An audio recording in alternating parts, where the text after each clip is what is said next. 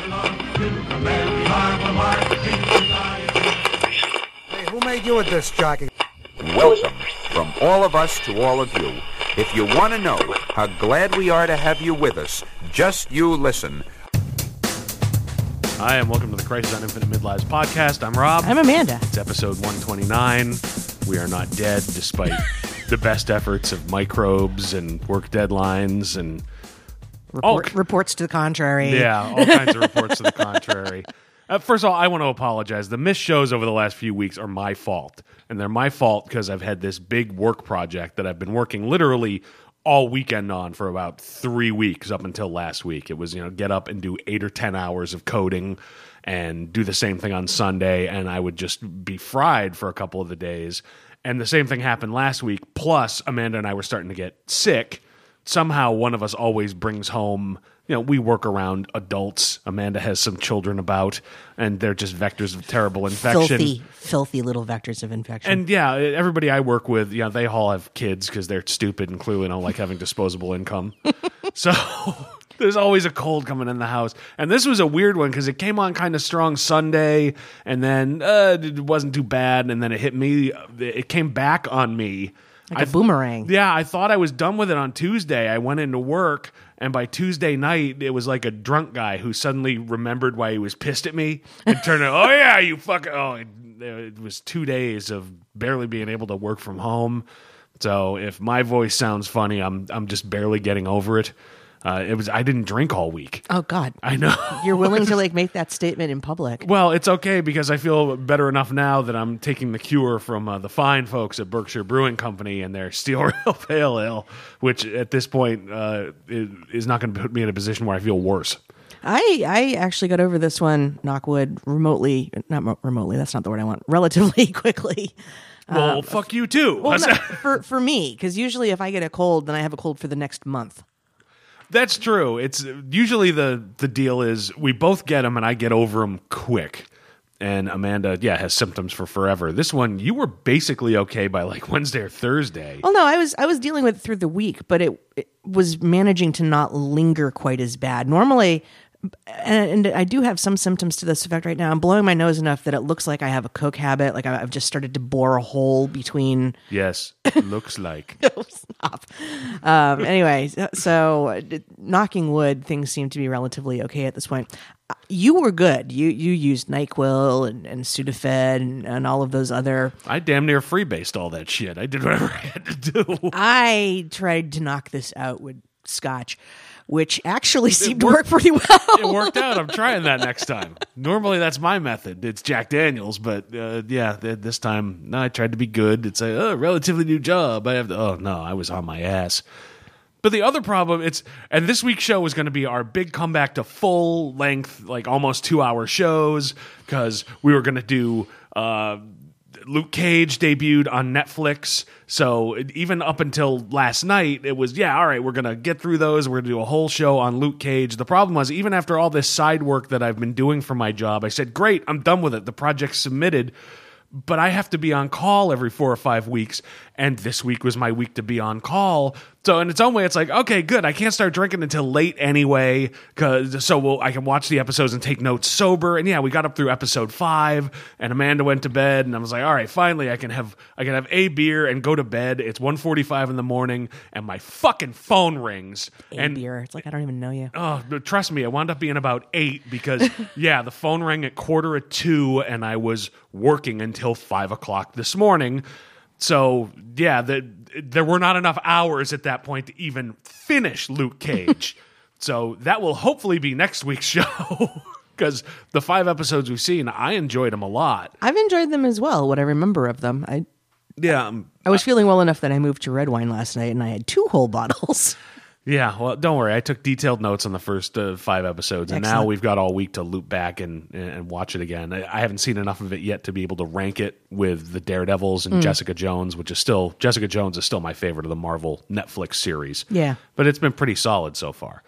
But we were hoping that was going to be this show, and then No, not only were there not enough hours to watch the rest of the episodes, when you're up until 5, and then I slept until 10 on the couch because I couldn't go to bed because the cat took my place, and he becomes very consternated and cross with me when I try to move him while he's sleeping, and I like having the use of my hands and my blood vessels. He's just decided that he is alpha.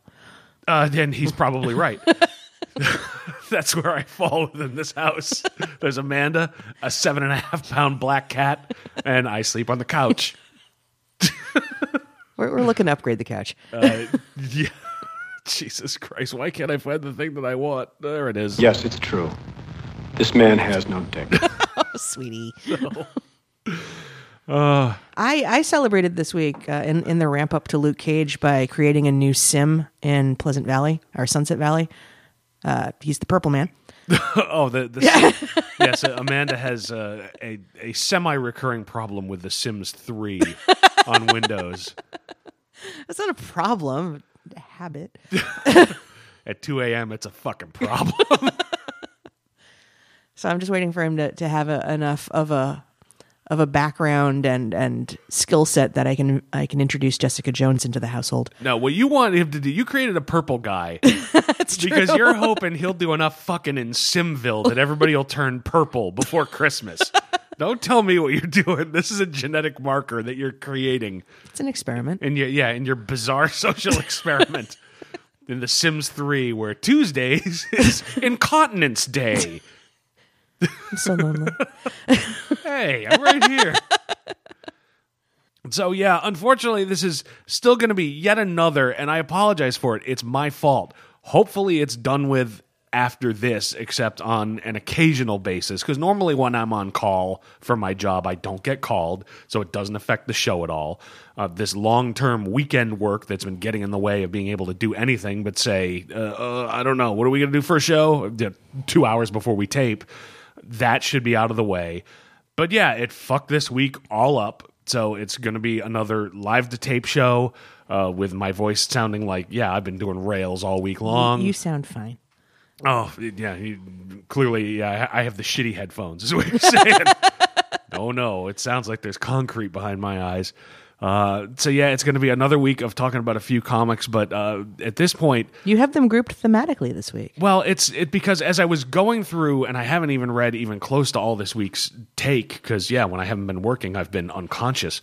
But the ones I went through all the Marvel books that are related to Civil War that we had in our take, and we're at a point in Civil War where, and I've sort of said it semi-facetiously as we've gone through the event, but we're about 6 months into it now. Yeah. The first Civil War II story was Free Comic Book Day. That was April. That was beginning of May. Yeah. So now we're at the beginning of October. So we're about 5 months into this story.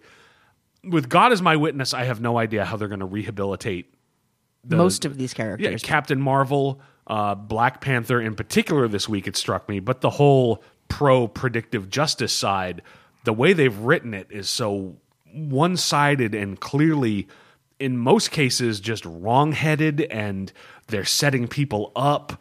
And I don't know how they rehabilitate these characters that are, in the case of Captain Marvel and Black Panther, A-list characters with movies on the horizon. I know. that they're turning into monstrous fascists who set people up and arrest them like they're without playing- due process. They're playing chicken with the movie deadline. I guess. And it's weird how it's this event feels worse and more one-sided with people acting out of character than even the first Civil War did, and I didn't think that was fucking possible. So it's all three of the books we're talking about. Obviously, there's no new the latest Civil War issue, I think, was last week, so we didn't get a chance to talk about it. But that one had the flash forward of Miles Morales. That Ulysses had the vision of Miles Morales killing Steve Rogers. So, of course, Captain Marvel immediately fucking arrests Miles Morales. So that's where we're at this point for this week's Civil War II tie-ins. There's a lot that is problematic with this particular event. And they get into more of it. I mean, we're start talking about the books. They start, how far can they go profiling? That's the line they're walking up to in Captain Marvel 9 this week. It's a line they're almost walking up to everywhere. It's how far can you push people, and it's okay to set them up, and everything becomes self-perpetuating and a self-fulfilling prophecy. And that they actually said that a couple of times in I think all of these books. Yeah, it's clearly a theme that they're going for. And that's a big, weighty story idea. Is it the big, weighty Philip K. Dickian, the concept of we're examining free will versus predestination that I've been on record as hoping Civil War could be? No, we're getting far more Captain Marvel is a douche. And yeah, I mean, you could make the generous argument that they're exploring existential angst. The whole Genet. Well, they said I was going to be a thief, so I did just to spite them. I know what the problem is. Stand in Dio's fall. Actually, that doesn't really apply. Doesn't really apply to this one. Oh. No, Dio's doing all right. It's a shame because there was one rebirth. Titans 3, I think it was, came out this week and it's the first book with, honest to God, just flat out, ooh, is this Watchmen imagery? And I was just filled with hate on the toilet with nobody to talk to because you'd already gone to work. Filled with hate on the toilet. Exactly. That's possible. That's a possible title. There you go. And I was all alone, and I forgot to tell you to read this one because, again, I've been exhausted, and we thought it was going to be the Luke Cage show this week. Oh, dear. Excuse me while I hork up a lung. Yeah, please don't die. I got to the mute button in time, but it probably came through. We have more than one microphone on this show. Yeah, it's been toward the end of the show, I want to talk more about how they can possibly rehabilitate some of these characters. But do we want to talk about the individual books first? Sure. Don't look at me like I've got a plan. I have some notes and a microphone. It's like, dream, all right, hey kids, dream. We're putting on a show today. So, no, you want to talk the books, or you want to talk more about Civil War for a bit, or no? Let's talk about the books because I think it's easier to get into the overall themes if we talk about specifically what we've seen in these books this week and then relate it back. Yeah, and the weird thing is there's nothing really uncommon in these books from almost the beginning of Civil War. No, but let's just again put on the edge of everybody's radar. In the last official Civil War book, they preemptively arrested a young Hispanic male. Yes. Who otherwise has no criminal record and has done nothing wrong. It is an interesting choice that has to be on purpose. That Bendis and whoever meets the ragtag ranks of Marvel architect these days, yeah. now that half of the original Marvel architects from 4 or 5 years ago have left. Bendis and Filthy Manny. Don't bring Filthy Manny into this mess. He's done nothing to you. But it's a conscious choice to have legacy, old school, popular characters with a presence not just in comics fandom but throughout the world at this point with the Marvel movies. A conscious choice to have these characters specifically alienate and push aside, if not arrest, younger characters designed to appeal to younger readers who also are the prime demographic of buying movie tickets. You can't replace me. I'll preemptively arrest you first. Yeah, that's possible. Maybe this is the last days of Miles Morales. I'd hate to see that. But clearly it was an obvious choice because we get the Champions coming out. Yeah. Champions 1 is next week. Right. And that's got, Ultimate Spider-Man and Totally Awesome Hulk and Ms. Marvel and Viv from The Vision, which do remind me when we do the Crises Awards. That's still my front runner for Best Book of the Year. Okay. But, and who else? The time-traveling Cyclops. So it's all the young characters are going to be in this team, clearly because of the events of Civil War 2 months before that event is over. So I'm sure it'll be a wonderful high wire act of them trying not to give away what the fuck happened, considering Miles is under arrest this week and just about everybody else is in trouble. Yeah. But clearly that was a conscious choice, and I'm not sure that makes any sense to me. It's Marvel, baby. It's Marvel. Forget it, Jake. It's Marvel. It's not Chinatown music, but I don't have Chinatown music. God damn it! But yeah, save that for when we get to Totally Awesome Hulk. Okay, yeah, There are moments for that one. Yeah. There's some hard traveling in that one. Yeah. It's on a scooter. That's a hard way to go no matter what you do. It's just so inefficient. He's the Hulk. He could bound and go further. True, but wind in his hair on his Vespa. Which goes 25 miles an hour. Born to be wild. You just play the sad Hulk music and put a picture of the Vespa up. Just at least David Banner hitchhiked. But before I drop the topic, I mean, can you see any logic in having this complete class of heroes that have been introduced and generally... Oh, Nova was one of them also. Yeah. Introduced and generally very popular. Nova, not so much, even though I've been buying it all along, and that's just a character that's hard to fuck up. The various creative teams that have been on that have made it fun all along. Yeah. Up until the latest one that I think is the last... It's at least intimated it's the last Sam Alexander one, because the preview indicates Richard Rider's coming back. Yes. Yeah, I mean, what can possibly be the purpose of, great, all these young characters that now we've, right after Secret Wars, put them on the Avengers and made them parts of key, but no, let's split them off and put them over here. I'm not sure I get it. Can you see any logic in it? It's like they're trying to placate everybody. This way we keep everybody in play, and if these guys are over here doing their own thing in Champions, then the people who are bitching about the fact that these young upstarts are taking over these characters can still follow their Captain Marvel or their Spider-Man over in the formerly known as 616. I don't know. I guess, but all those characters are so fucking good, and Mark Wade's all new, all different. I think it's all new. There's so many fucking Avengers titles. I think Mark Wade was doing all new, all different Avengers. The Mark Wade one, I liked those characters in them. Instead of having them split off, it's kind of a bummer. They'll figure it out.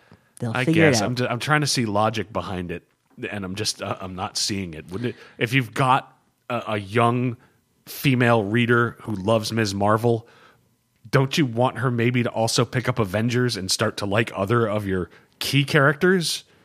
But then there's the 40-something white dude who's pissed off at everything, and don't you have to placate him too? Nobody placates me. That's not true. Everybody fucking placates me. I'm just, fuck you, I'm sick. Excuse gets you out of everything. No, I mean, I think with this book here, they've got to figure out with this event the fact that you're clearly showing the older characters are trying to say, oh no, we've got this technology and we can handle it. We know what we're doing. We've lived through history even though we're seemingly ignoring it. And the younger characters who are saying, no, what you're doing is wrong, and they're representing the popular voice of those who have social justice concerns, and rightly so. So now they have to reconcile how you move forward. That actually makes a lot of sense. I can get behind that. And look, I've been on a lot of drugs this week.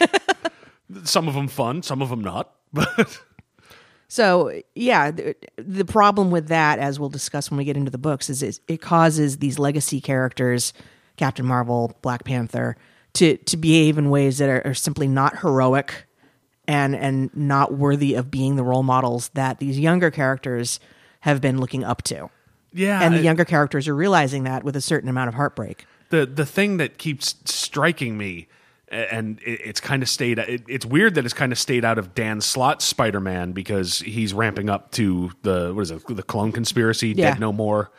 It's an event I'm trying to put out of my head because fucking clones, man. Why did it have to be clones? Send in the clones. Stop that. There ought Son of a bitch. Stop that. to be clones. Don't bother.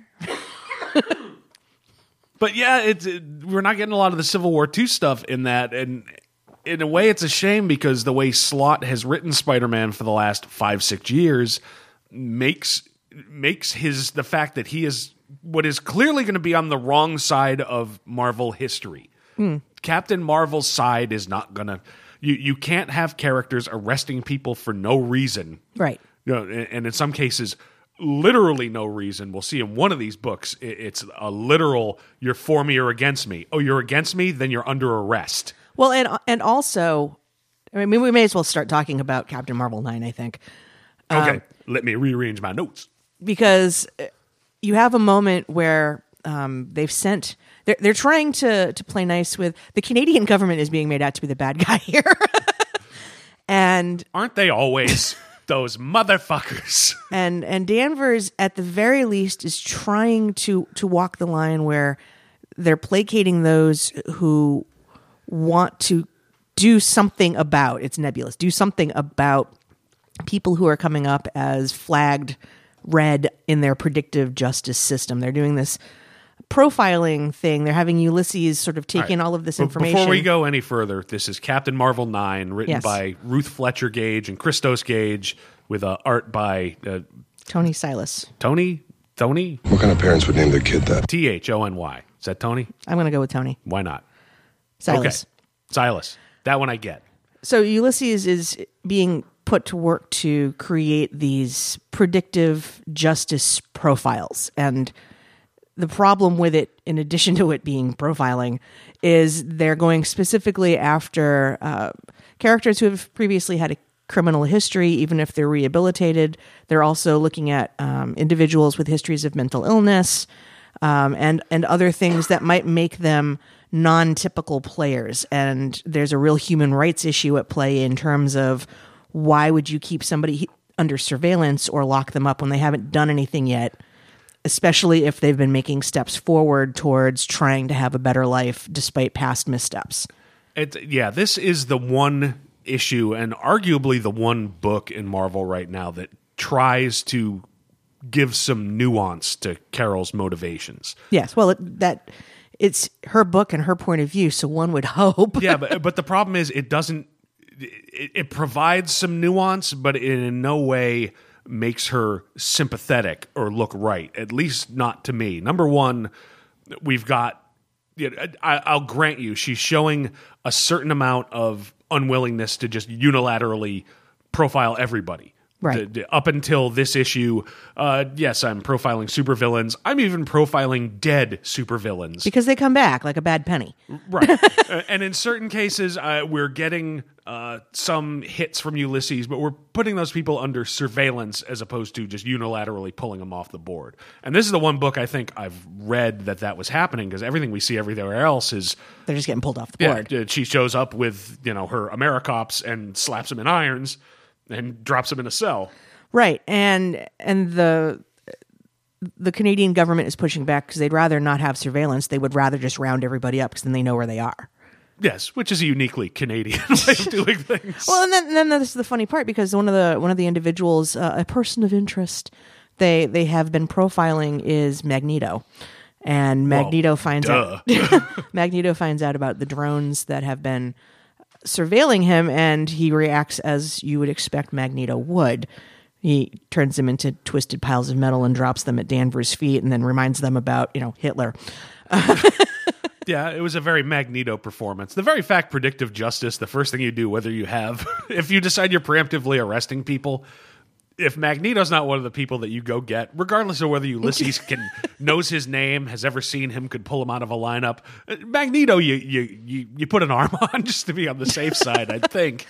True, but this time when Magneto points out that we're not learning from history, and this is very similar to what happened in Germany when he was living there, Danvers is very derisive about, it's the guy who compares everything to Hitler again. Yeah, there's a reason we bring up history. Yeah, it's everybody's the hero of their own story. Right. Of course, Captain Marvel thinks she's right. Yeah, but it's if we're to say that the individuals, your Captain Marvels, your Black Panthers, the others that fall on the pro predictive justice side, if they're supposed to be the middle-aged adults in the world and they're not listening to their elders and also ignoring the concerns of the younger generation, it's an indictment, they're basically saying, of anybody who's roughly our age. Well, we suck. Look, I'm a drunk and I shouldn't be allowed any responsibility. Yeah. I used to say all the time, you give me any power, I'll abuse it like Caligula. I shouldn't have it. Don't give me power over people. That's stupid. Well, and I think that's sort of the argument they're making here about the system as it is. Well, particularly the system as it is right now, because even Captain Marvel is facing pressure to expand things. Right. It tries to provide some nuance, but it doesn't make her sympathetic. Number one, there's the arrogance.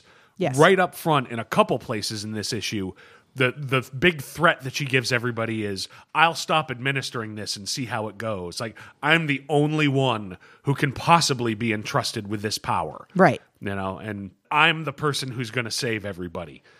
People who say that are at best blind to themselves, at worst a fucking seriously dangerous person. Yeah, and that's what they're trying to show.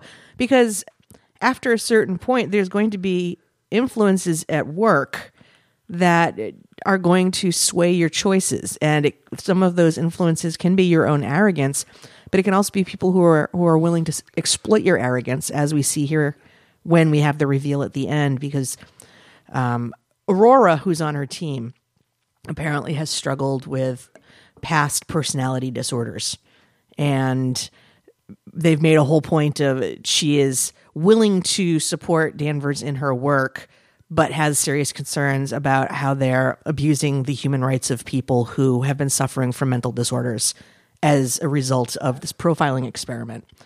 So when Ulysses, who comes on board their magical space camp or wherever the hell it is they are in outer space, Yes. immediately flags Aurora as being a threat to Danvers, and again, here's where it's problematic. Regardless of how everybody has been working and their past history, just because Ulysses says a thing, all of a sudden everything goes out the window, and what would otherwise have been a conflict probably avoided has now become a problem because Ulysses said so. Yeah, this is one of the more, and there's more than one example of self-fulfilling prophecy in the books we're talking about this week. Exactly. Because what Ulysses says is not Aurora's a threat. What Ulysses says is you and Aurora are I see you fighting. That's it. Yeah. You But know? Danvers takes it to the fucking nth degree. And to be fair, she had just learned that, there's some kind of mole who at least appears, potentially there's a mole who's potentially feeding information about Alpha Flight to Tony Stark. Yes. So immediately after that, she gets this non sequitur piece of information that is not in any way related except based on the timing, and she immediately escalates things to a point where, of course, that's what's going to happen. Or seemingly to Tony Stark, because we find out the big bad that's watching everything at the end is actually one of her government bosses back in Canada. Oh yeah, Bolio. Yeah, Yeah. one of the Canadians. So- The Canadian government's ruthless, man. When I was a kid, we crossed the Canadian border at Niagara Falls, and there's big signs that say, do not bring fruit into the country. And we had oranges in our cooler, and they tased my dad's balls for 45... No, they didn't, but I was terrified as a child when I realized we were crossing the border, and my dad said, nope, nothing to declare. I'm like, oh no, we're going to Canadian jail. You know what they do to you in Canadian jail? Give you national health care? They give you poutine and Labatt's, and I'm only 8. I can't have that. I want to go to Canadian jail. Yes, so it becomes yes, the mole is completely in a different direction. She's, looking and it becomes a self-fulfilling prophecy. So yeah, I mean, and that's one thing. As soon as it reaches a point where Ulysses says, I'm going to quit. No, Aurora says I'm going to quit. Aurora says I'm going to quit, and Danvers immediately takes the position of, okay, you're under arrest. Yeah. And her teammates, who nobody said anything about. Yeah. Nobody said they've seen them doing shit. And frankly, nobody has seen the fucking Sasquatch do shit since 1988. Sasquatch isn't on anybody's radar. But Sasquatch and Puck say, well, we're on her side. Okay, you're under arrest too. Yeah. There's no sympathy. That is a blind person who's mad with fucking authority. That's a teacher who's lost control of her class. You have detention. All right, now you have detention. You all have detention. Yeah, and I give the Gages credit in showing up front. All right, clearly she's under stress and has not had a chance to stop and think and is just going and going and going. And as somebody who has basically worked 29 out of the last 30 days, yeah, it takes it out of you. And certainly I don't have to deal with interstellar threats. There's one or two of my coworkers smell like they come from some other planet, but that's Are they purple? They have not applied tasers to my balls or force pulsars or anything like that. But I kind of get that, but at the same, yeah, that's somebody who's fuck it, my word is law. And that's a dangerous fucking person. That's a fucking supervillain. Yeah. If Ulysses had gone to Captain Marvel at the beginning of Civil War II and said, I see the future, and I have a vision of someone arresting people and throwing them in jail without due process, using whatever force is necessary, whether they've done anything or not. She'd have cracked her knuckles and said, let's go get this pig. Yeah, exactly. So, and part of me is guessing at some point Ulysses is going to see, I have a vision of you on a throne next to Dr. Doom, or it'll be ham-fisted or some shit. Yeah. But I'm guessing that's something that's going to come up to make her realize, oh no. I'm not like them. Yeah, no, she'll have a full, like, falling down with Michael Douglas moment. Jesus. I'm the fucking bad guy? Like, you've had no idea. Well, you shot up a McDonald's. Yes, you're the bad guy. That movie is so awful. That movie is glorious, and you and I will fight later. That movie is the fucking anthem of the angry, wimpy white guy. Hello? Jesus Christ. So you had a bad day. Where's my whiskey funnel? You know, I can't get an Egg McMuffin after 10:30. I'm sorry you lived in the past, Mr. Douglas. You can get him now. Oh, we've gone far afield. Anyway.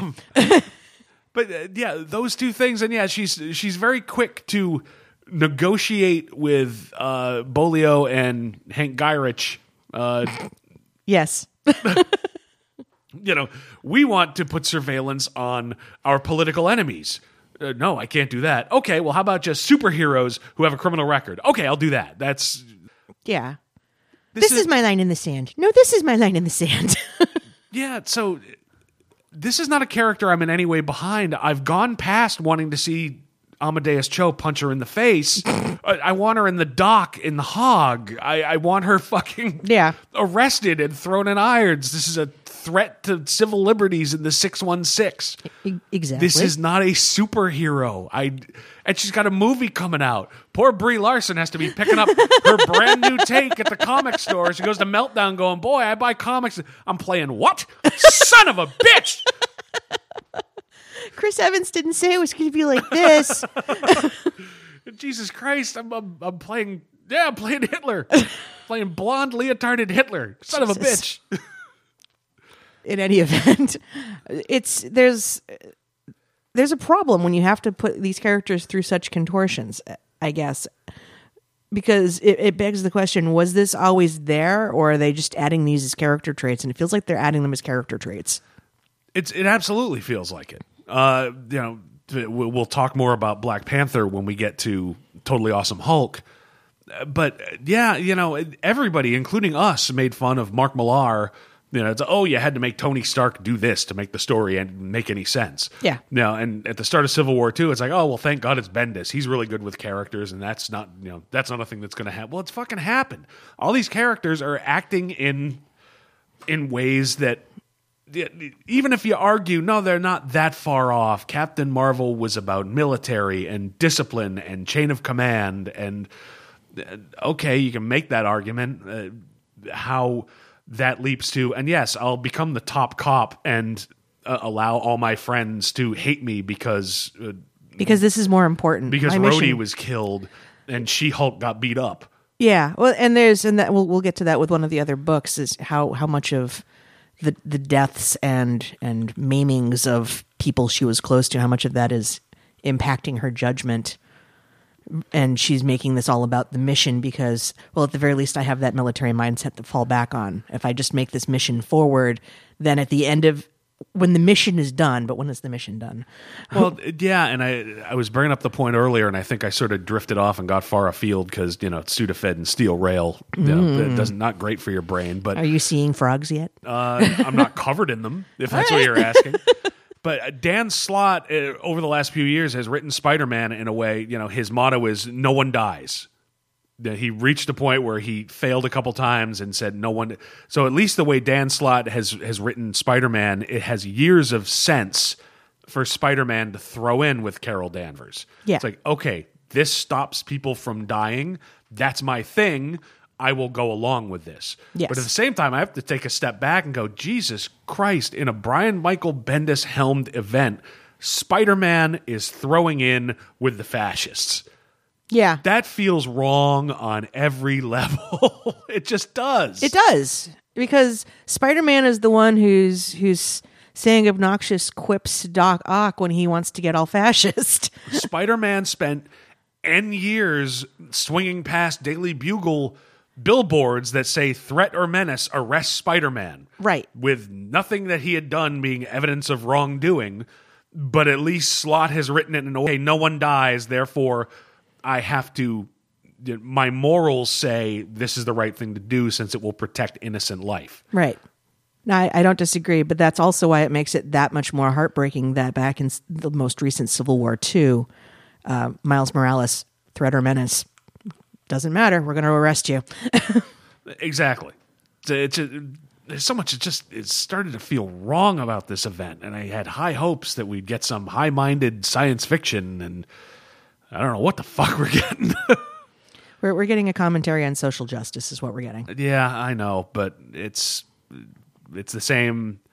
The same using the entire 616 as a commentary on 9/11 mania in the first Civil War means that characters have to act in ways that don't make sense. And take a long time to rehab back from. Yeah, I mean, Jesus, it took Matt Fraction, who's an extremely talented writer, a year to reboot Tony Stark's brain. Literally reboot his to brain. Rehabilitate that fucking character Yeah. in Marvel Comics. I don't know how they're going to get past this. We'll talk a little bit more. We got a couple more books to talk about. Okay. Which one do you want to do next? I've got Totally Awesome Hulk underneath this as the next one. Okay. I've done this completely out of order from what you had, don't I? Completely, yes. All right. All right, so Totally Awesome Hulk, number 10, written by Greg Pak, art by Mahmoud Asrar. Okay. So yeah, it's the book opens Amadeus, who had at least, and that's the one thing that is completely unclear. It is very clear and has been for several months in Totally Awesome Hulk that Amadeus Cho cured Bruce Banner. Yes. He was cured. Yep. They make it ambiguous in the other books. Oh, maybe he wasn't cured. Maybe he was. Maybe so he was there's experimenting on himself. What if it came back? Yeah, well, and we do see some signs. I forget which books this week where somebody set Bruce up to maybe say, "Oh, here's something where I can at least run a few tests." Yep. To make him run some experiments, but it's within the scope of Totally Awesome Hulk. He was cured. Yes. Period. Full stop. So yeah, Amadeus is pissed, and he's on Clint Barton's trail to do something. We don't know what. Yes, and even Amadeus denies that he knows what. There's a good chance it's not going to be good, but it might be. He's not 100% sure. So yeah, now we have Black Panther on Amadeus's trail, and none of it fucking goes well. No.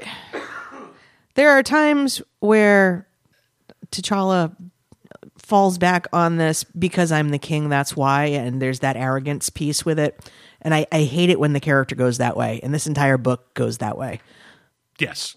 T'Challa is the worst king in Marvel history. In rapid succession, he's on what I think to all readers is clear, the wrong side of Civil War II. Yep. This is immediately after being one of the Illuminati who failed to stop the incursions, causing the destruction of the Marvel Universe. Yes. This is that happened immediately after as King of Wakanda, failing to stop Namor from destroying his fucking kingdom. It's almost like he's got something to prove. Yeah, in Avengers versus X-Men. If T'Challa makes wrong an art form. He is always fucking wrong. If T'Challa told me, hey, how about some dinner? You might have to intravenously feed me to stop me from dying of starvation. If T'Challa told me the World Series was in October, I would look it the fuck up.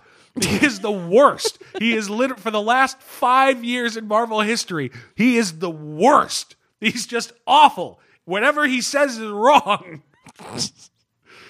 So... I agree with you. So bad king or the worst king? I wasn't clear there. Oh, he's never mind. I'm not going to get political on this show. He's worst. We'll go with worst.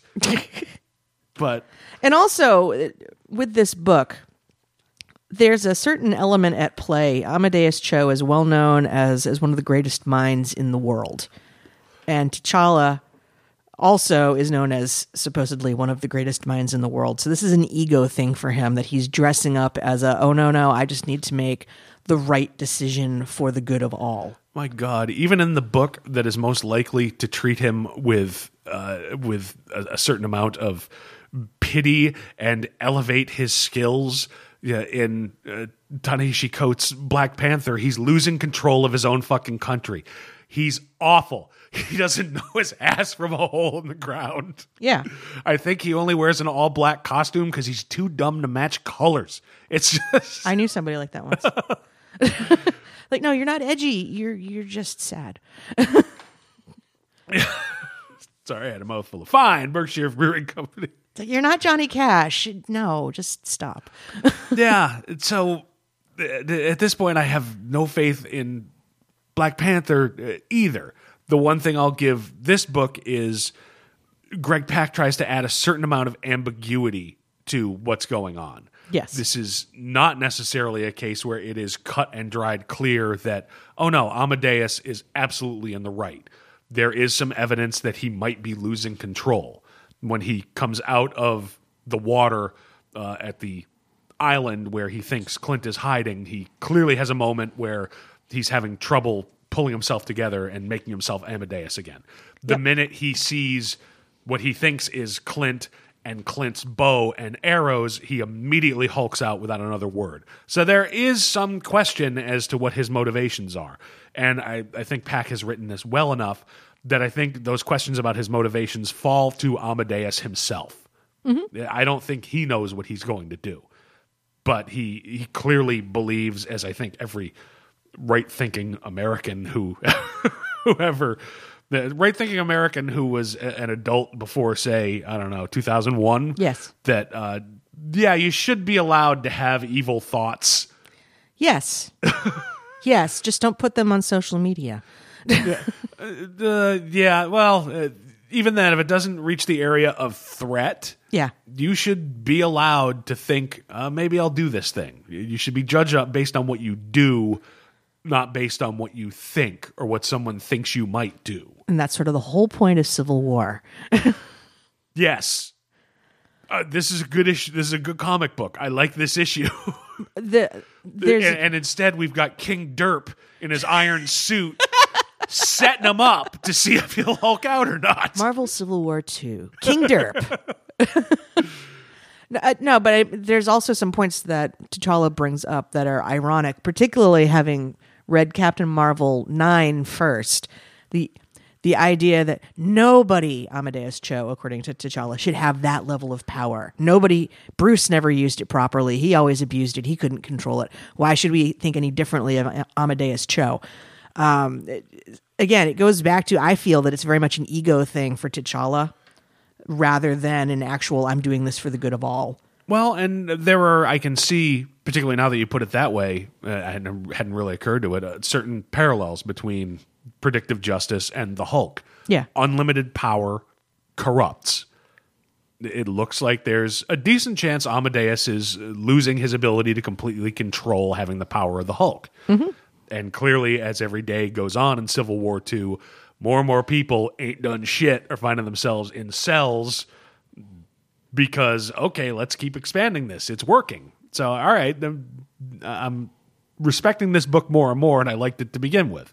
Yeah. So, yeah, there's a parallel there, and that's pretty cool, actually, now that I kind of notice it. And also, Cho has a moment where he realizes too late, when he's in the thick of a battle with T'Challa at the end, who has his own Hulkbuster outfit that looks like a panther.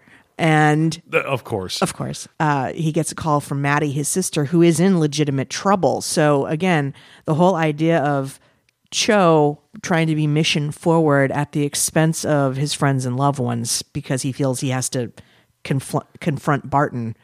You know? Yeah, it's he flat out says in the book, he's like, I'm already tracking a monster, meaning Hawkeye. Right. When his sister tries to get him to come to Texas. Yeah. Where the monsters are bigger. Yes, apparently. But again, T'Challa is behaving in such a very arbitrary, no, like, it's going to be my way. Because I'm the king, damn it. But T'Challa, I have your Hulkbuster jacket. No. We apologize, Mr. Key and Peele. I apologize. It's like my sincerely. favorite sketch they do. In any event, Yes. this book, again, it's a situation where you have somebody who is presumably older trying to demonstrate to somebody who's younger that they know better.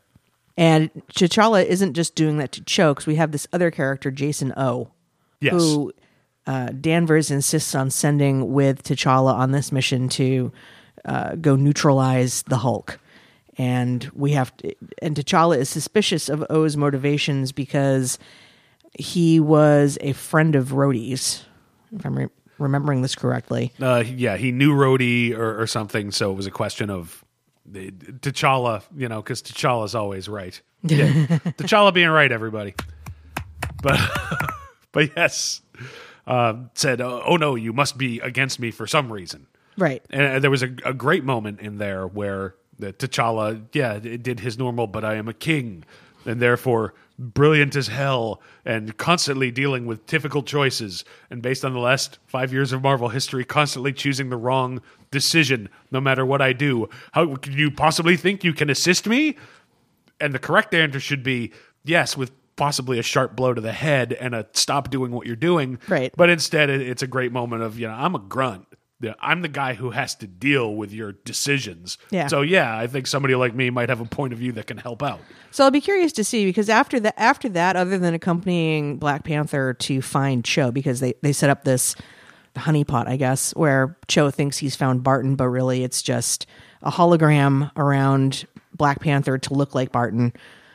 Oh yeah, it's a complete setup. But my point being that, like, other than hearing from Jason O occasionally, all right, I'm monitoring his vitals. Oh no, he's spiking. We don't get anything else out of that kid in the rest of this book. So is he going to do something decisive in Totally Awesome Hulk 11 that helps to sway things that are otherwise going sideways because of T'Challa's bullheadedness?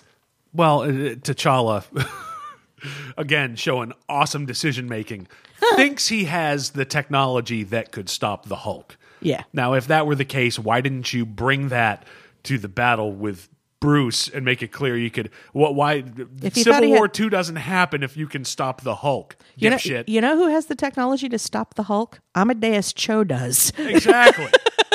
That's right. So again, ego.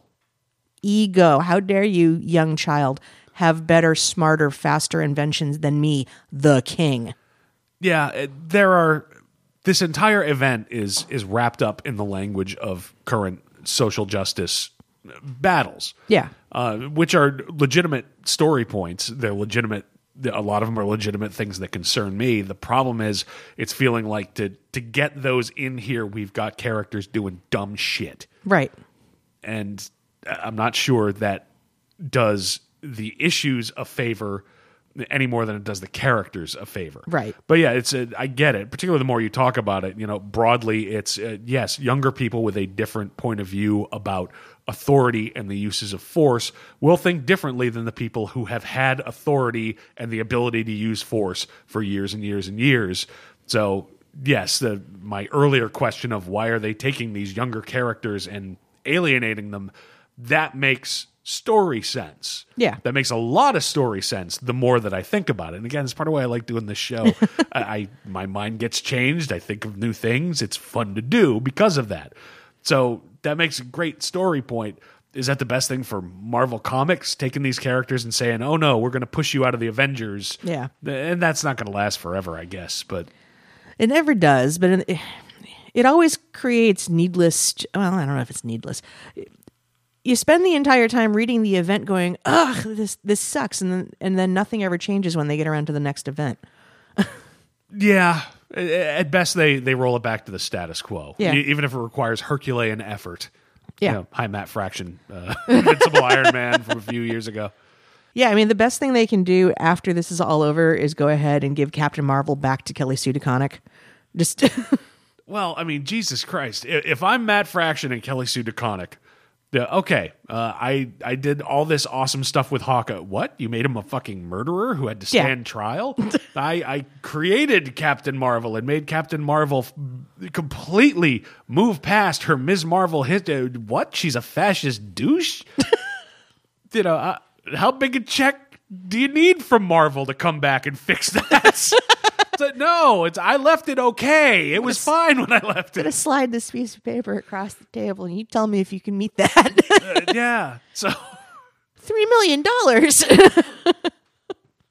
maybe, I don't know. Who knows what Marvel will pay? They got to fix these characters before the movies come out. It's true. By God. It's true. I don't know.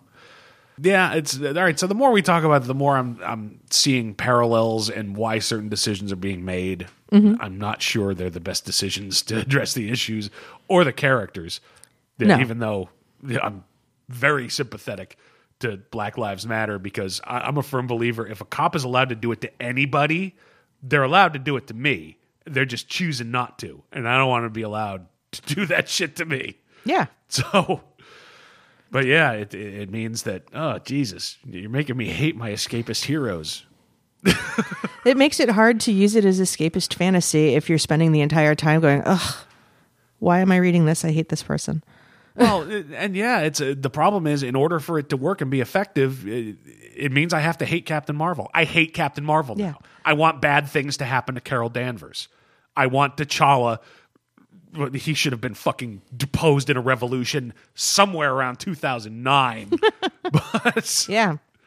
Yeah. and that's the side effect of doing this kind of story. And it didn't have to be a civil war. It could have been S.H.I.E.L.D., for Christ's sake. It could have been. Could have been. Nobody likes Maria Hill. I mean, no matter how many quips Bendis puts in her mouth, nobody's going, Maria Hill! Woo! Maria Hill! Nobody. You're right. Nobody has ever said that.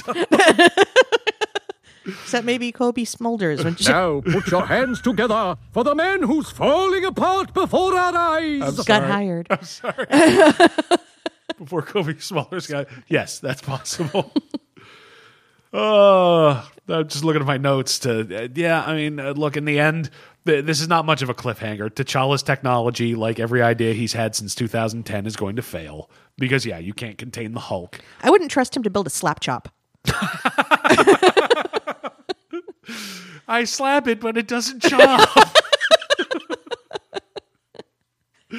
but Seriously.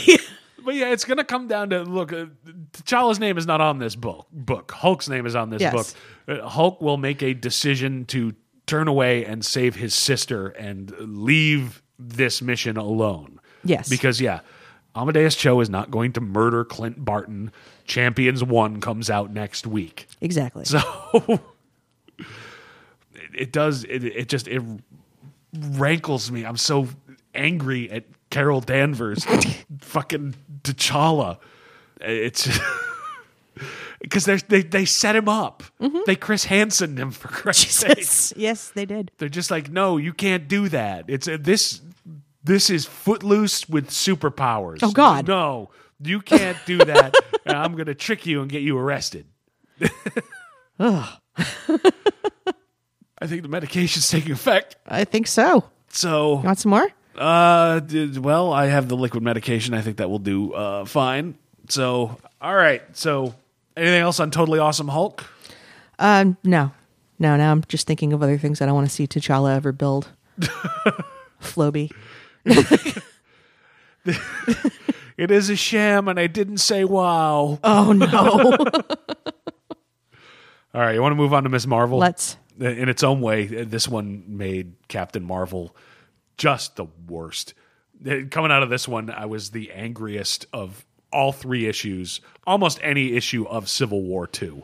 Carol Danvers may as well have just told Ms. Marvel that Santa Claus doesn't exist and that her whole life is a lie. Yeah. Yeah. It's all right. So this is Ms. Marvel 11, written by G. Willow Wilson, art by Takashi Miyazawa and Adrian Alfona. Yep. Okay. So, yeah, this is an ongoing, has been an ongoing story for the last few issues. Kamala had been in charge of her city's cadets for the predictive justice system. And there's a particular douche that she calls Basic Betty, I believe. Basic Becky. Which is also just a general slam on irritating, annoying women, basically.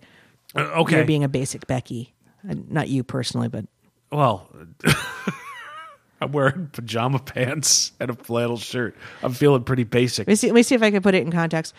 Kim Kardashian felt that Taylor Swift was being a basic Becky when she denied that she gave Kanye permission to use her likeness in some video. There, I used it in a sentence. I really wish you hadn't.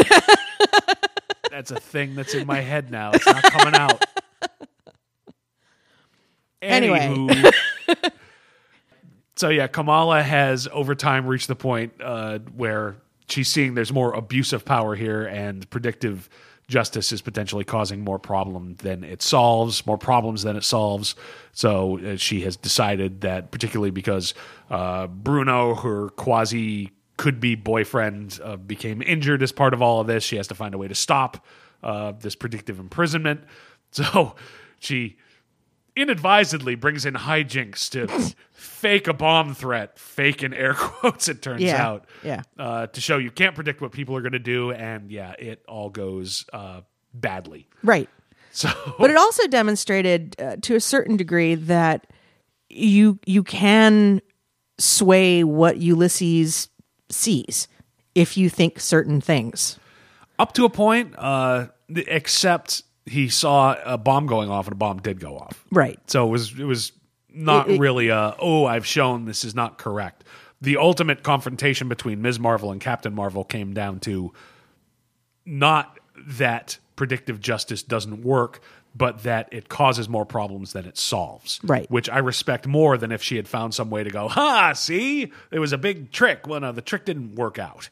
Because you can't control people is the whole point. Right. It came down to principles between the two of them. And the way Captain Marvel acted, again, in irons, in the hog, do whatever you have to do. It really, God, it made me dislike the character. I've had Captain Marvel on my pull list since DeConnick started fucking writing it. God damn it. It's a lot to walk this character back from. I mean, and just generally, Kamala is conflicted. She recognizes that she's been idolizing Captain Marvel for her entire life, and now this person is behaving in a way that is so contrary to the woman she grew up looking up to. But she feels that, maybe because of our relationship, maybe because I care so much, I can get her to see the error of her ways, and she's proven wrong. And it's heartbreaking because Marvel just shuts her out, and there's no goodbye, there's no...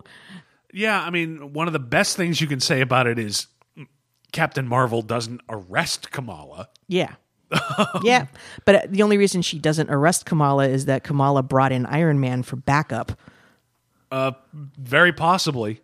So even with Iron Man there, my question is, how much is Iron Man using her?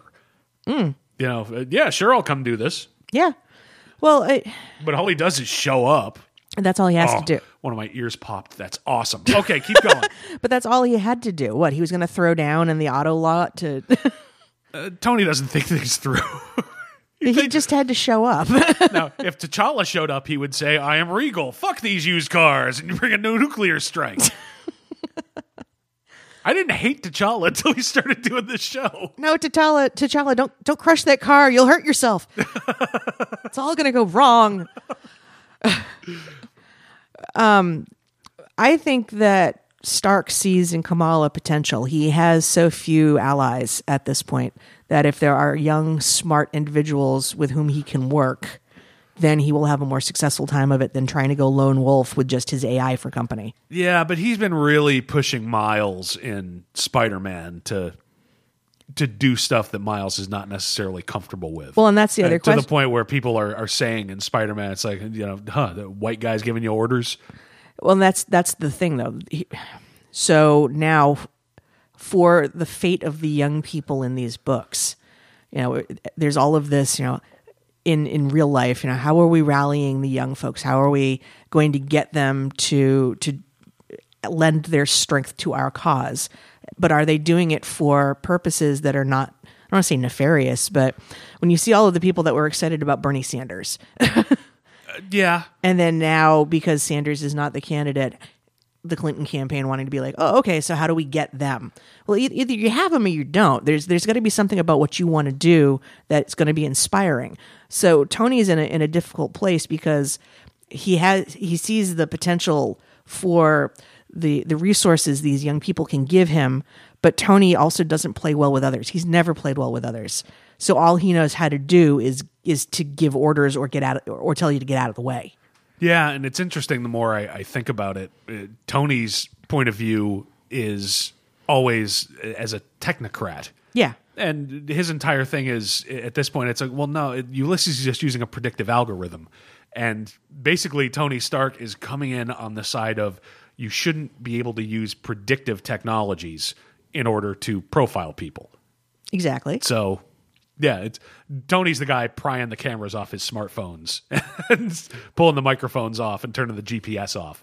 Yeah, which I really should do. Putting a piece of tape over his webcam. I really got to start hacking my own phone. Ask me how I feel about NSA surveillance. No, don't. I want to talk politics on this show. This is about the funny books. It is about the funny books. I like the funny books. Which are making commentary on social justice, so it's sort of hard to get away from it. It's the funny books. But again... God damn it. Stand in Dio's wall. Always. Yeah, I tell you what, the one thing that happens after I'm done reading all of these Civil War books, for the most part, is I go running for the Rebirth books. Like, I'm safe here. Yeah, just don't read Titans. Don't read fucking Titans. God damn it, I saw the drop of blood hit the clock. I almost hit the fucking roof.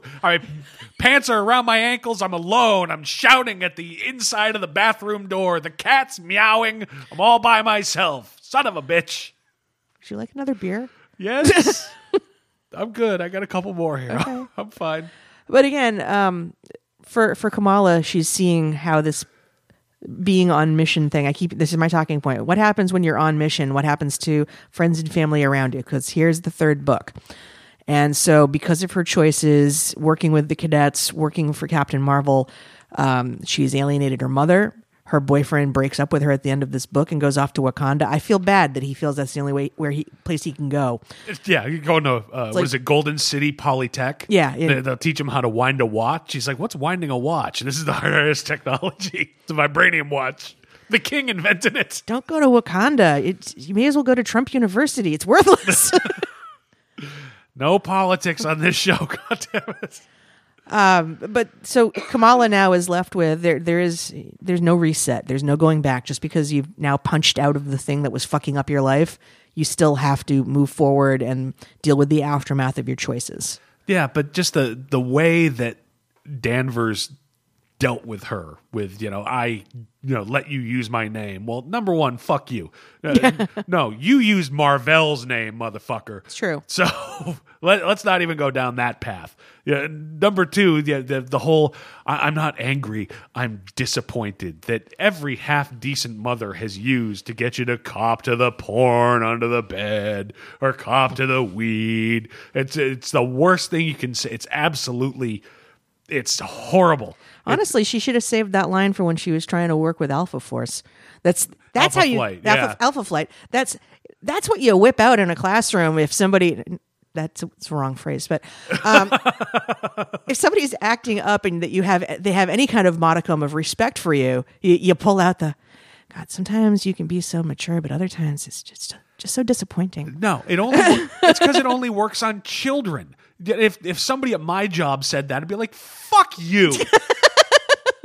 You want to be disappointed? Let's whip them out and measure them, asshole. I'll destroy There's that you. phrase again. That's my job, everybody. For $10 all-you-can-eat testicle fest. Jesus.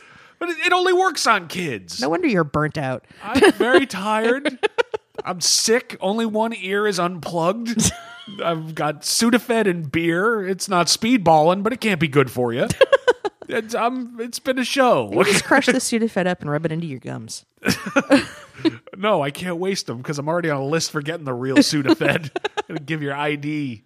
But yeah, she does use the time-honored guilt-inducing phrase, "I'm disappointed in you." And yeah, but you know what? To give Kamala credit, she still stood. Yeah. And the line of "I will defend the people of my city, even if I have to defend them against you," that was awesome. Right. Yeah, this is a book that has slowly grown on me over the course of a couple of years, but it's close to being added to the pulls. I've been grabbing it probably for the last 6 or 8 months consistently. Before that, I would get it, and it's like, this is not bad. Yeah, no, this is a book I recommend to pretty much everybody who's looking, particularly if they've got kids at home, they're looking for things for them to read. I point them to this. Yeah, I mean, what was it, a year or so ago? We had a friend of yours, their kid was going to cat sit for us. Yes. And I was going to give her an issue, and I forget which particular issue, but an issue of DeConnick's Captain Marvel, where they were trying to save what they thought was her cat. Turns out to be, semi-sentient, but it's a... now it's a doctor on her spaceship. Right. It was Captain Marvel going to save her cat. It's number one, it's a female superhero. Number two, clearly this girl like cat. She's going to take care of our cat. This would be a great thing to give a kid. My God, if I'd gotten her into Captain Marvel so now she could see her talking shit to Ms. Marvel, I'd have been a monster. Yeah. I'd have been the worst person in the world. Here, kid, here's an issue of Rebirth. Here, kid, here's Spider-Man Reign, where Spider-Man's radioactive jizz kills Mary Jane. It's better than Captain Marvel these days. Jesus. But yeah, now I would say the cool things about Ms. Marvel, this is 11, and Totally Awesome Hulk 10. That's funny. 9, 10, 11. There you go. Is that they showed actually compellingly how the young folks having the differing point of view are not necessarily right, but able to try to articulate their points without necessarily trying to resort to force first to make their point. They're trying to talk it out. They're trying to do all the stuff that we adults model for them, having a civil discourse and all of that. Yeah, I don't have that. I'm like, let's get them out and measure them, mother. So I think the young heroes in these books acquit themselves quite well, given the shit show that's happening around them. Well, clearly from Bendis and everybody else's point of view, they're right. Yeah. And now that I've really come to terms with, okay, this is really, in a large percentage, a moratorium on Black Lives Matter versus the use of police force and the use of lethal force and the use of profiling, I agree with them. So they should come out better. Yeah. But it's the way they're doing it where it's, okay, for them to look good, these characters have to look like yammering fascists. I don't know how they're going to get out of it, man. Yeah. And it's the one thing I thought was cool about this, I got a note here. In a nutshell, Kamala loses the trust of her hero, loses her kind of boyfriend, and really almost doesn't win anything at all. Truly, this is the Marvel age of comics. If you look at old Spider-Man issues from Stan and Steve Ditko, yeah, this is a Marvel comic, man. Yeah, actually. For the first time in a while, I really... Like old school Peter Parker wants to take her out for coffee. See, I understand. Yeah, I've been there. Tell me about your day. I get it. But for some reason, I'm on the side of predictive justice. Got to place you under arrest. You can take your coffee to go. We'll put a sippy straw in it because your hands will be cuffed. Yeah. So, yeah. Anything else about that? Because otherwise, they have to rehabilitate these characters. Presumably, this is going. It's not presumably. If you don't have the comic fans going to a Captain Marvel or a Black Panther movie, who the fuck's going? No, I don't disagree. They do need to figure out a way to rehabilitate these characters. I wonder if my discomfort with watching these characters behave this way is as much as they're writing them to behave fascist and awful. When you see something that's supposed to represent your age group, your demographic, and they're in a negative light, the cognitive dissonance of, no, I'm supposed to be the hero in this book. Yeah, but you know what? I've long come to terms with Generation X started being douchebags somewhere around 2005. You age out of being the hero. That's just the truth. I suppose, but Now, luckily, you age into disposable income. So, all right, it's a trade, but okay. So in like 20 years, I get to be the Magneto guy. See, I told you. Possibly, but how do you feel about baby boomers and what they did to the economy a few years ago, wiping out at least my 401k? Yeah, I'm not psyched with them either. Look, it's American culture. If they're older than you, they suck. Right now, we're older than enough people that, all right, we suck. It's true. And let's face it, Iron Man is originally, right now, they're writing him like an internet entrepreneur, but he was an arms dealer in the 60s. It's true. These characters the legacy characters are legacy. Except for Captain Marvel, who didn't exist before, 1975, 6? Sounds right. So, even then, all right. Yeah. They're legacy. They're truly Gen X characters, if not baby boomer characters. So what is our takeaway from all this? Well, it's I want your opinion. How are they going to rehabilitate him? They have to. At this point, short of this somehow goes intergalactic and they run into some Phoenix level entity. Well, where they all have to suddenly band together and put aside their petty bullshit. It doesn't fit the story because that would mean that the authority that uses lethal profiling force is correct. Yeah. And there's no way the story's going to end that way. No. So I do think that your theory that at some point somebody's going to make Carol Danvers look at herself in the mirror and see Dr. Doom or some other similar sort of entity is probably, it's going to take that level of something. Ulysses coming to her and saying, here's my vision. And suddenly it's, oh, I would never do that. I'm not the bad guy. Well, and that would potentially make her stop, yeah, but it wouldn't rehabilitate her. The rehabilitation of Tony Stark after the first Civil War required a brain reboot. Right. What do they do with it? The best thing I can think of with Carol is maybe exile. Well, yeah, she's already got the space connection, so I see her leaving the planet. Yeah. I mean, the original Captain Marvel was in a large part cosmic stories. Yeah. So, yeah, have her leave the planet for a while and have cosmic level stories and re-find herself away from the bulk of the 616. Possibly on a planet where they are using this and she sees how wrong it is. Yeah, that's a possibility. So, I mean, self-imposed, it would have to be self-imposed exile. I can't imagine who the hell tells Captain Marvel, go into space. Silver Surfer? I don't know. Yeah, but that's about it. So, I mean, what else? T'Challa will go back to Wakanda and fail. Just because that's what he does.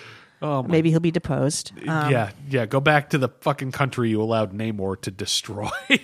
Namor's coming back, I hear. Oh, Christ. T'Challa is wrong so fucking often he makes a stopped clock look like Reed fucking Richards. I have a necklace that is basically a locket full of broken watch parts that's right more often. Yeah. Oh, the poor son of a bitch he tries. He tries real hard. Peter Parker's Spider-Man will go back to being, the Peter Parker that we know. If this is off the table as an option, then he'll just go back to doing the best job that he can. Well, it's telling that this hasn't really touched his own title because they're moving up to the clone conspiracy. Although I will say this, there is the likelihood of bad publicity from being involved in this to come back and impact him financially on his businesses, because if people don't agree with his pro-predictive justice stance, that can impact him economically if people then don't want his services.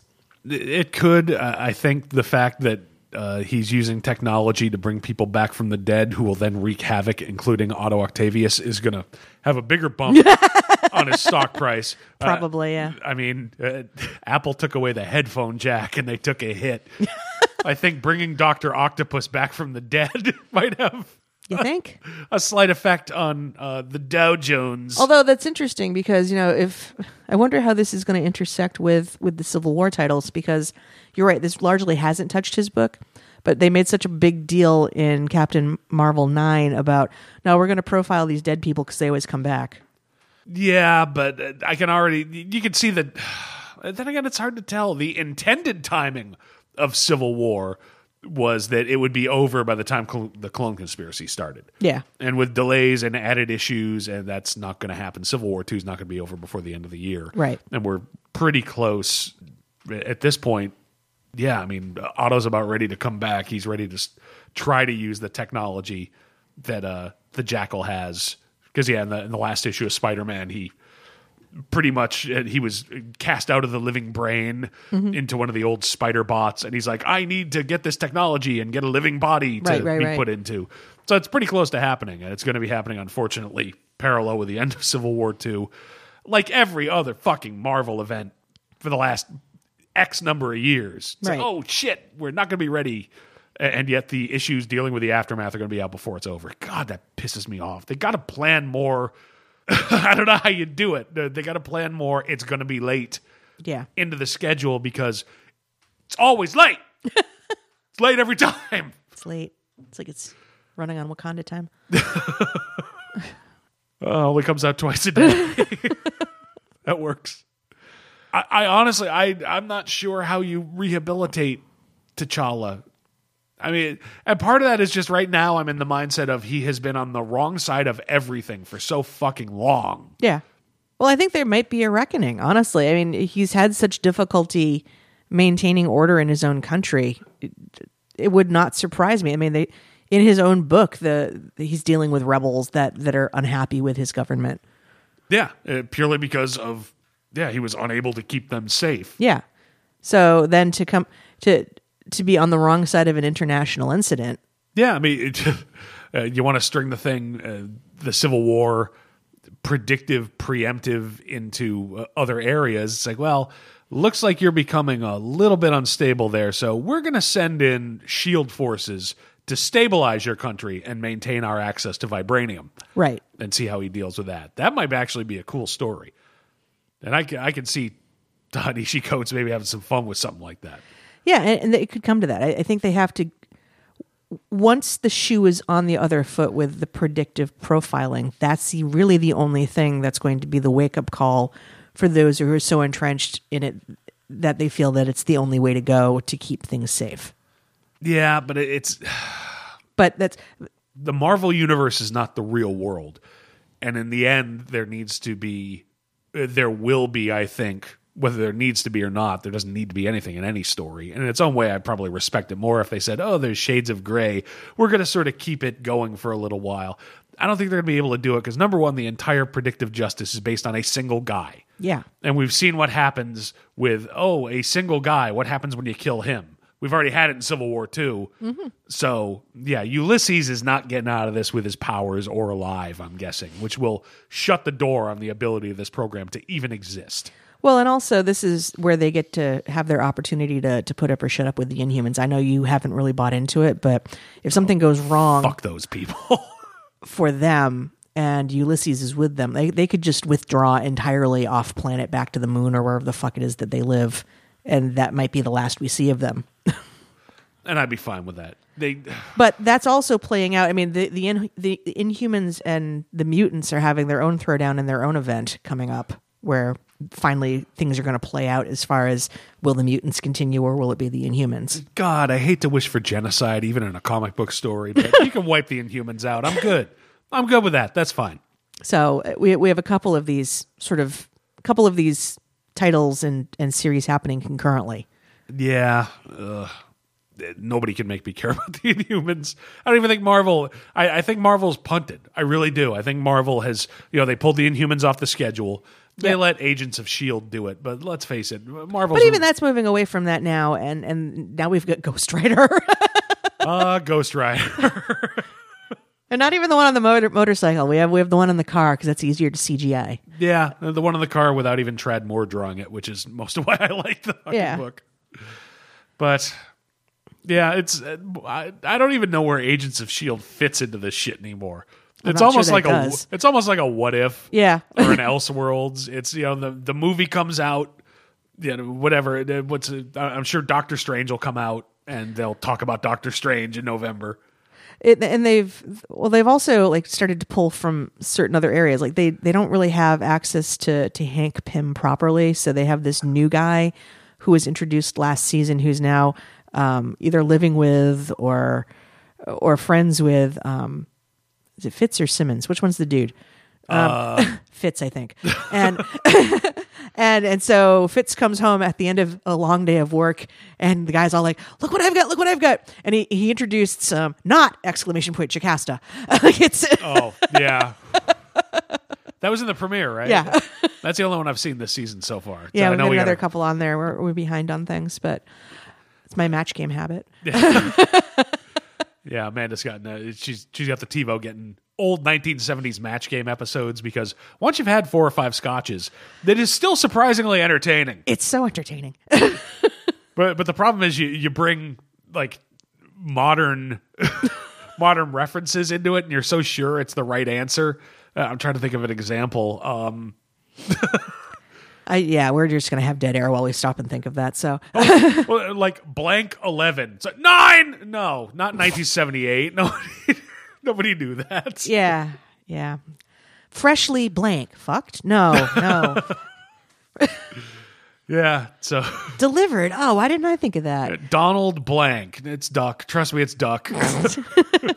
So yeah, we're a little behind because it's soothing after. It is 2 or 3 drinks. Or that's the escapist fantasy that I need. Yeah, I need superheroes who aren't fascist dickheads, and you need the idea of a cocktail party with Brett Summers. Apparently. All right. Anything else? It's the weirdest part is, I don't know how you rehab T'Challa because he's made so many bad decisions. He almost needs to have his country taken away from him. Danvers is going to have to get launched into space. Yeah, I'm not sure what else you do with that, because particularly in the Marvel Cinematic Universe, they've done a decent job of setting it up with Guardians of the Galaxy. There's going to be another Guardians of the Galaxy before Captain Marvel, so you could do more.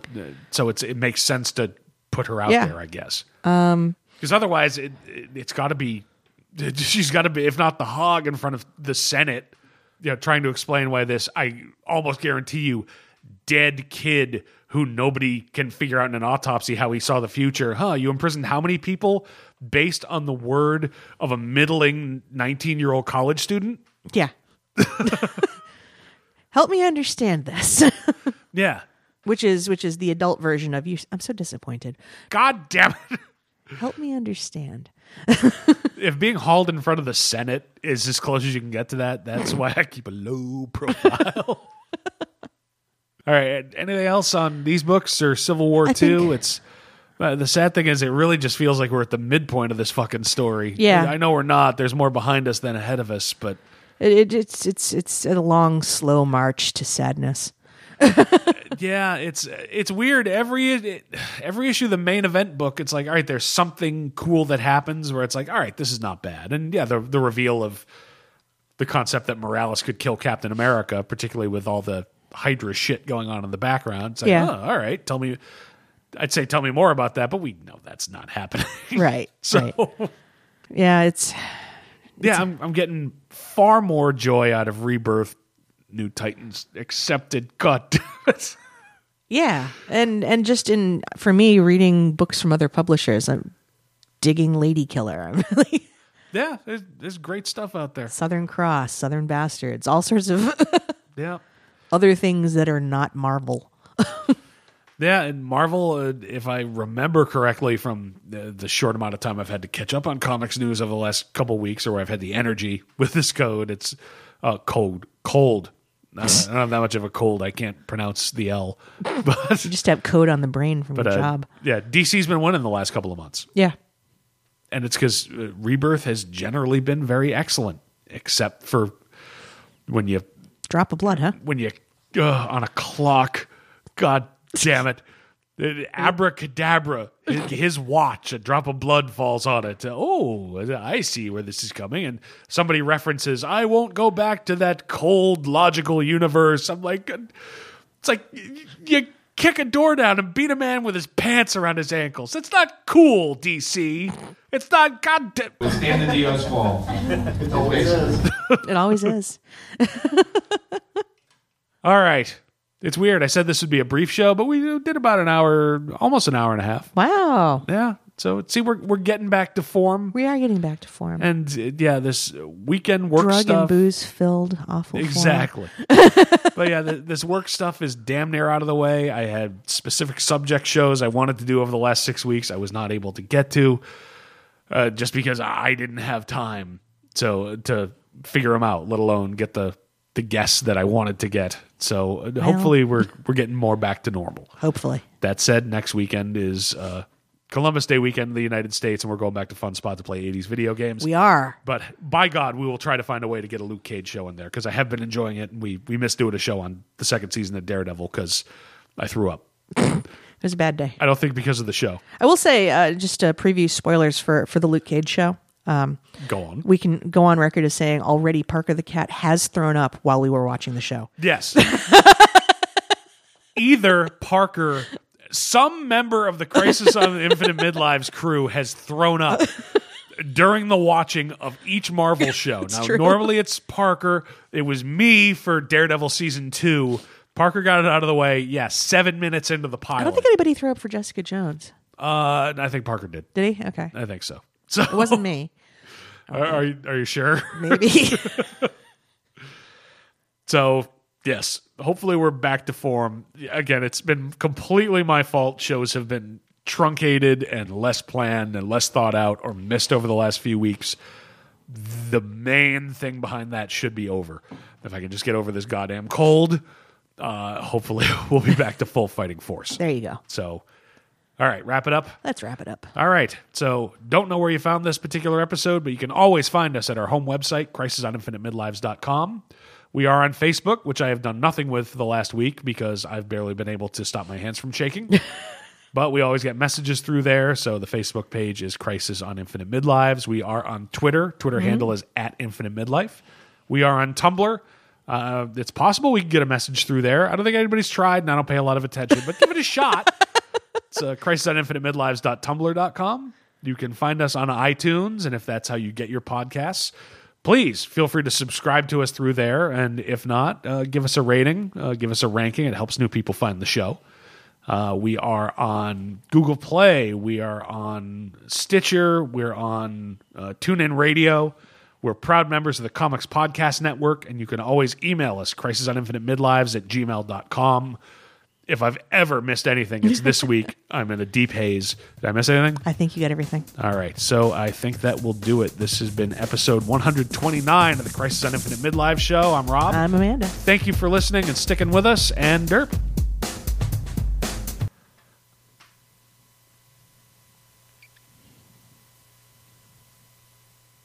I got nothing. I'm trying to think of a T'Challa joke, but I did all of them. Freshly blank. Wow.